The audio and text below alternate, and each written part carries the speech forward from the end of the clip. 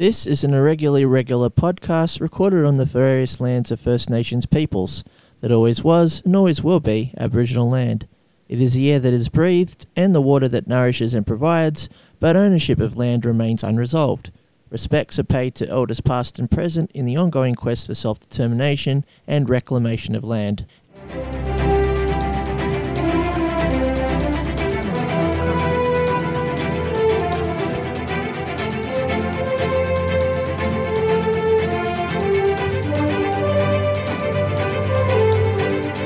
Hello, it is I, Michael, or as I like to be known on the interwebs, M, with a star beside it. I recently just finished my thesis, so I was actually wondering whether, and therefore completing my master's, so I was actually wondering whether I should celebrate by getting like a tramp stamp on my arm, like an M and a star. Still a bit of a think about whether to do that or not. I might put it to a vote, like I am with the podcast name. And we'll see how we go with that. I haven't had tattoos before, but I might try and break the tattoo duck.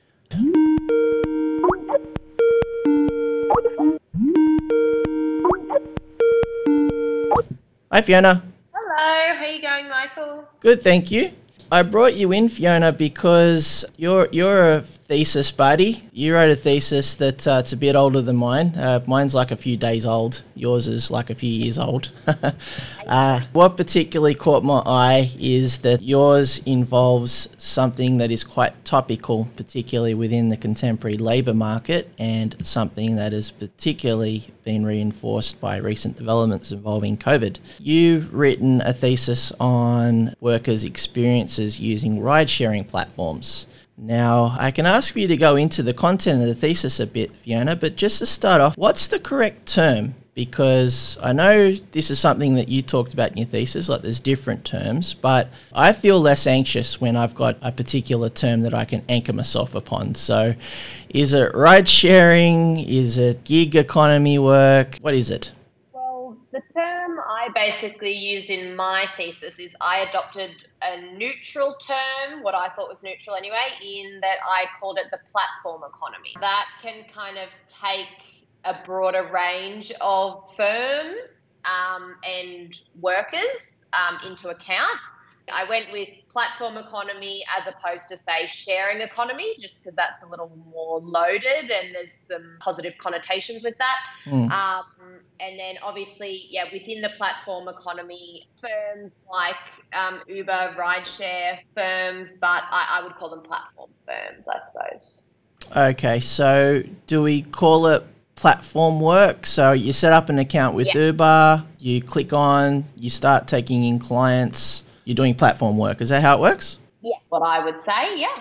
Okay, platform work, platform economy. All right, I'll do my best to help coin that and make that a thing. Just tell me a little bit more about your thesis, Fiona, where you went with it, its social value, and we go from there. So basically, my thesis focused on Uber and basically the future of work, or what I saw as a shift in the nature of work. So I interviewed Uber drivers in the Sydney area, and then I basically collected, qualitative data from those interviews and drew out general themes that I thought reflected the experience of work for those platform workers. And then I basically tried to analyse those things in the context of the existing regulatory environment in which the platform work was being conducted. So in terms of its social value, I thought that looking at platform work at that time in 2017, when I wrote my thesis, was really quite valuable just because of the kind of state of flux that I thought platform work was in, and the fact that it was on this constant trajectory of expansion as it is now. More and more, people are signing up to platforms and opting into those arrangements with platform firms. So I thought it was useful and valuable to kind of analyse that, particularly in an Australian context, and then obviously every state in Australia has different laws and different regulations. So then focusing on New South Wales, that had never really been done before. And as far as I knew, Uber drivers in Sydney had never really been interviewed in that particular way before either.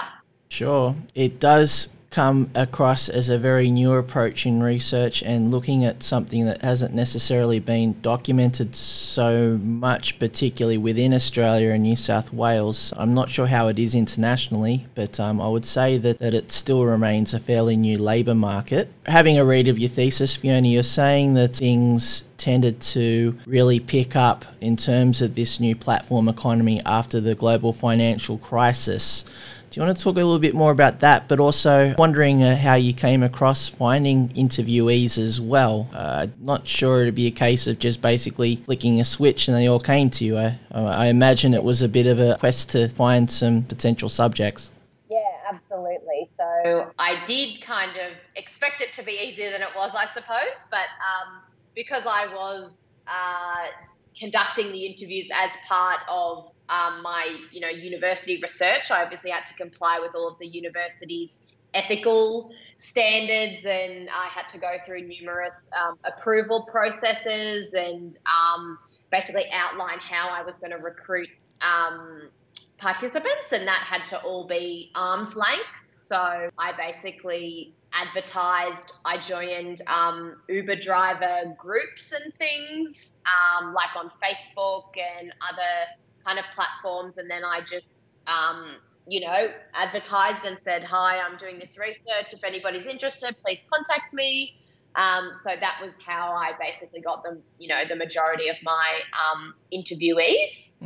In terms of the first part of your question, in relation to the kind of context in which platform work, in which I kind of argued that platform work has arisen, is I situate it really as an extension of labour flexibilisation. And really, I think that started in the post kind of Fordist era, as us social scientists would say. Could you put a time stamp on that? I wouldn't put specific time stamp on it, but obviously, we're talking post-war era. We're talking, with neoliberalisation and the kind of demolishing of strong labour relations. I think that created a really fertile ground for more kind of flexible labour relations to rise, and also kind of involved a shift of risk and responsibility away from capital and onto labour. So basically, I just see platform work as kind of a recodification of labour, in that I think labour has kind of reconceived in the image of capital, and work are kind of framed as, entrepreneurs and people that really have control over their own enterprises and, over their own conditions of really, that is a sham, basically, is what I argue. Yeah, there's definitely the initial sales pitch that will attract potential people looking to set something up on via their own platform. So post-Fordist, post-GFC, I'm also a particular advocate of the thought that capital always tries to find ways of recomposing labour, and I don't think that's necessarily an advantage to the worker. I think that's always something that's in line with a falling rate of profit, some irresistible entropic thing where no matter what kind of project set up, there is always some irresistible force that means that whatever capital that you can accrue, it will always drop in time for whatever reason, and that compels your average garden variety capitalist to find more innovative, exploitative ways of finding that cash. So with the introduction of platform work, how does that look? With the people that you interviewed, Fiona, when they found platform work, did they see that as an advancement in terms of the work that they were doing, or was this something as a safety net or a plan B? What were the circumstances that brought people to set up a platform account? From the people that I interviewed, I found that for the majority of them, it was a bit of a plan B. I don't really think it was anybody's kind of first option. Um, a lot of quite a few people that I interviewed had gone through really long job searches and had unfortunately not been able to find anything. And had then, opted into platform work. So that could have been for a range of reasons. In particular, age was a big one that I found. Quite a few kind of more mature drivers felt as though they weren't employable in other sectors of the labour market, so they chose to start driving for Uber. So yeah, everybody had different circumstances. I think for younger people, I suppose the flexibility was, more kind of amenable to their lifestyle and their schedule, especially if they were studying as well. That was a really attractive reason that they opted in. But yeah, definitely, I think for most people, it wasn't their first option. Sure. The other thing I'd like to know, there's the racist stereotype that hovers around with a certain demographic that would access Uber, more specifically people of South Asian origin. What did you find with the cohort? Did it challenge that stereotype or reflect it in some way? I found, surprisingly enough, there was a big range of age. I think the majority of people that I interviewed probably were of Caucasian or European background, I think. And surprisingly enough, a lot of them had university degrees, bachelor's degrees, postgraduate degrees. Only, I think, a couple had only achieved high school qualifications. So that was interesting in itself.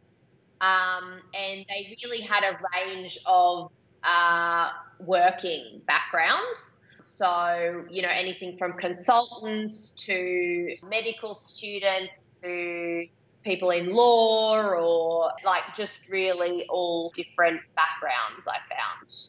I want to talk a little bit more about the union organising. You're saying with your research that you came across different groups and a couple of them were looking like formations of potential labour unions or labour-related organisations that would advocate for platform work. Tell me a little bit about that, and also with that, if I might hazard to ask, is that where you happen to find a fair amount of the people that you researched?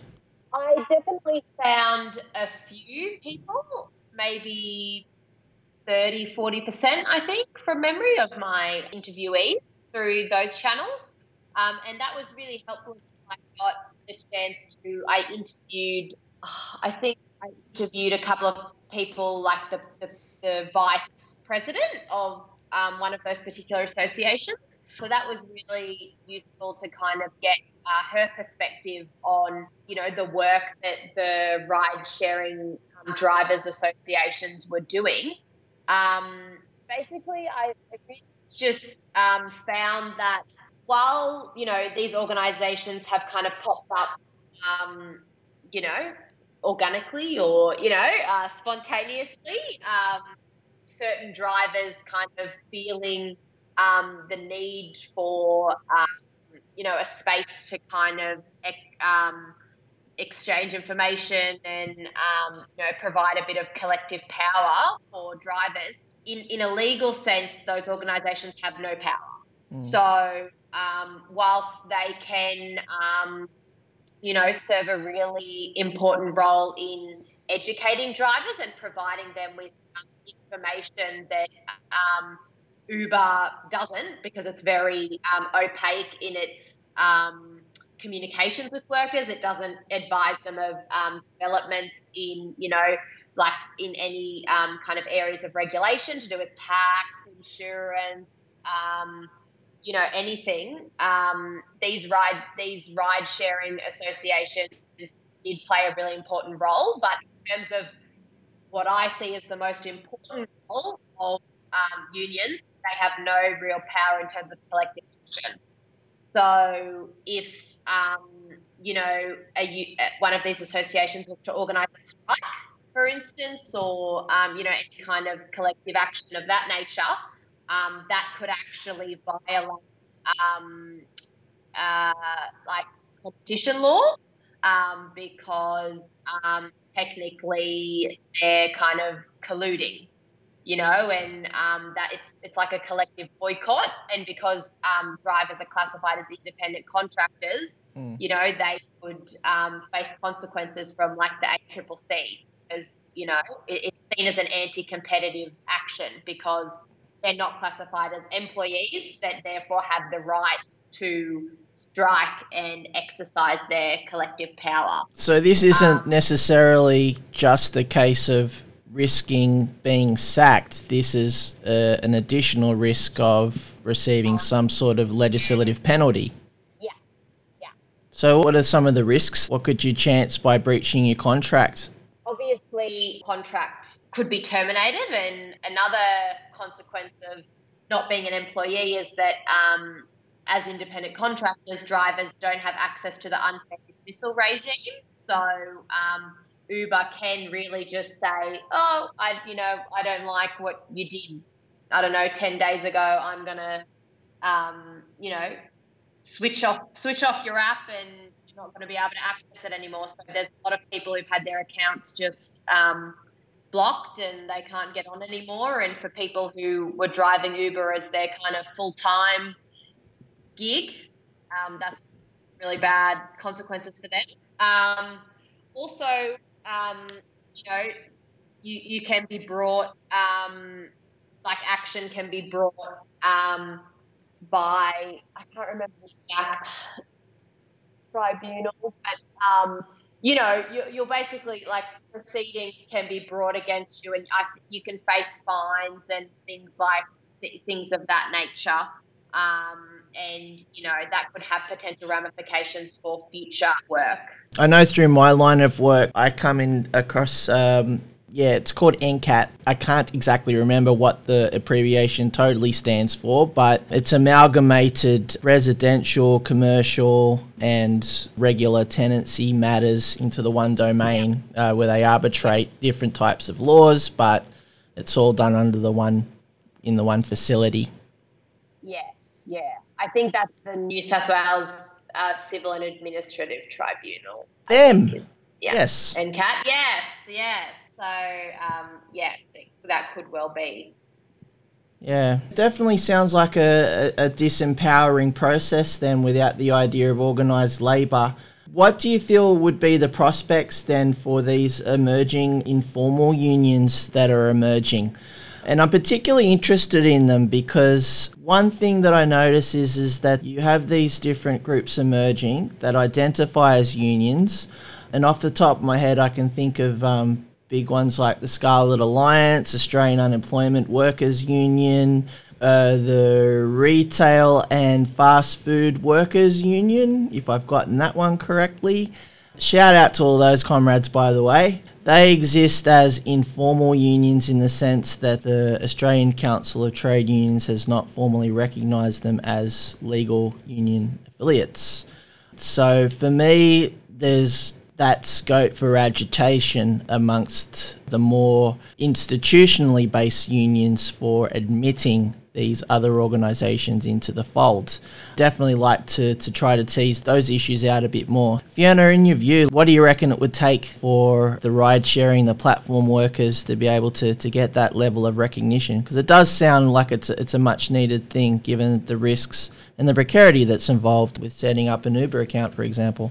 Yeah, definitely. I think, look, in the current COVID framework, I suppose anything's possible because I think right now we're kind of on the cusp of possible large-scale change, perhaps, with all the upheaval that the labour market has seen in the current time. So I think the prospects of perhaps altering the employment status of people like platform workers and perhaps giving them more rights is more likely than I suppose it was in 2017 when I wrote my thesis. But at the same time, I still feel as though platform firms such as Uber do ultimately wield greater power than these kind of small informal labor, driver organisations. Ultimately, in order for those kind of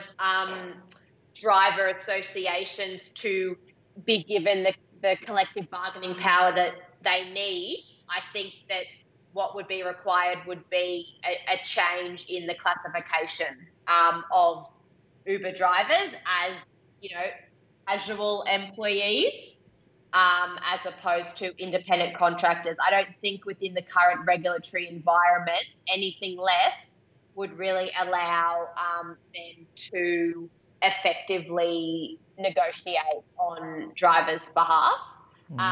In the kind of shorter term, I think they could work more closely with perhaps larger union organisations like Unions New South Wales. I know they worked with Airtasker. They negotiated with them a couple of years ago, and they were able to devise agreements that were more advantageous for workers. And obviously, that's even getting a platform firm to the negotiating table. There's no requirement for them to negotiate with somebody like a unofficial ride sharing drivers association, whereas with obviously a proper union, there is that requirement. So I think perhaps some collaboration between larger, more powerful unions and these smaller informal associations could also create good outcomes for platform workers. Yeah, I'd definitely be interested in seeing the opportunities for that, and also the energy and the interest within the institutional unions towards championing that. One other labour action option that I'd be particularly interested in exploring further, and this came up in a previous episode when I spoke with another Michael, or as he wants me to call him, M Prime. Hi, Michael. What we were discussing in that episode was this app that democratizes platform work. Although, from the way that Michael was describing it, it seems like a very preliminary type of application where it's based upon a lot of co-op activity. I think my understanding of it is that you're basically taking out the rent seeker, the ones that set up the infrastructure, basically set up the accounts and then skim the fat off, and that's how they make it a lucrative business venture for them. But in terms of making a more democratic process in terms of platform work, and pretty much to me, I think that would realise some of the stuff that was actually promised to workers before they actually created accounts. I'm wondering what are the prospects of that, because where myself and Michael found the immediate problem was how to make this type of application more available amongst current platform workers as labour alternative. And then from there, where's the energy and the ability to be able to utilise such an app? What are your thoughts on that, Fiona? Where do you think the opportunities are with that? I think from the overview you've given just then, it does sound like a really great idea. I mean, Uber, for every ride, at the time that I did my thesis anyway, was taking 25% of, every fare. Now, all they're really providing is, an app, the financial means of taking the end user's money and transferring it over to the worker. Like, they're not providing much overhead, they're not providing rent, they're not, not providing a property, nothing. They're not helping drivers with their vehicle maintenance costs. They're not helping them with their insurance, stuff like that. So, look, I think it does sound like a really great idea. But obviously, like you said, some of the biggest issues is obviously just getting it out to market. And that's obviously where, capital injection is, the most useful kind of tool in making people aware of alternatives. Because I'm sure a lot of people, I think, are becoming more aware of the fact that platform work is a precarious form of work, and I think that they would want to engage in a more kind of worker-friendly form of ride sharing. So, look, I think it is a great idea. I think it would need, in order to become popular in the long term, I think it would need some kind of backing. Could that be provided by government funding? Not sure, perhaps. Could that come from other means, maybe unions or other areas? It's all possible.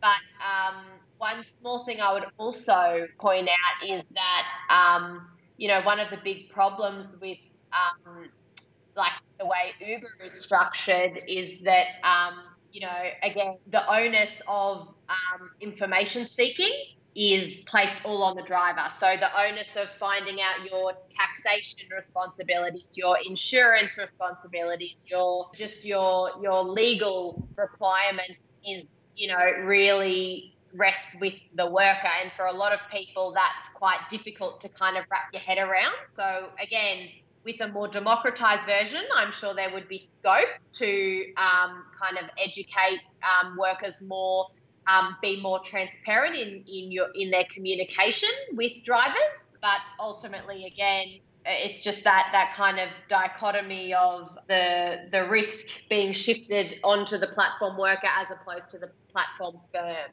So I think there would be scope, though, to work on that and develop a more equal and reciprocal relationship, I suppose, between, a democratic app like you've suggested and the platform workers using it. Yeah. In the previous episode, we did have a bit of a laugh about this idea of maybe going from restaurant to restaurant or taxi stand to taxi stand and handing out some easy-to-read information about how to potentially get such an app off the ground. I think the more we've talked about it in this episode, Fiona, the more that such an approach actually has some sort of validity to it rather than it just being a laugh. Definitely. More food for thought, but it has been an interesting conversation that we've had in terms of precarious work and an ever-changing recomposition of labour. I think it's always good to keep a finger on it and seeing what it looks like, and not only looking at what forms of exploitation and precarity there is, but also the opportunities for something a bit better in terms of work standards and how one's livelihood can be improved as a consequence. Thanks for your time, Fiona. Thanks for hearing me. Yeah. And I might also just say in this episode, the actual technological hazard threshold was quite low compared to previous episodes. So thank you very much for your time, Fiona, in terms of kicking the gremlins away for me. Thanks so much, Michael. See you, Fiona. Bye. Bye.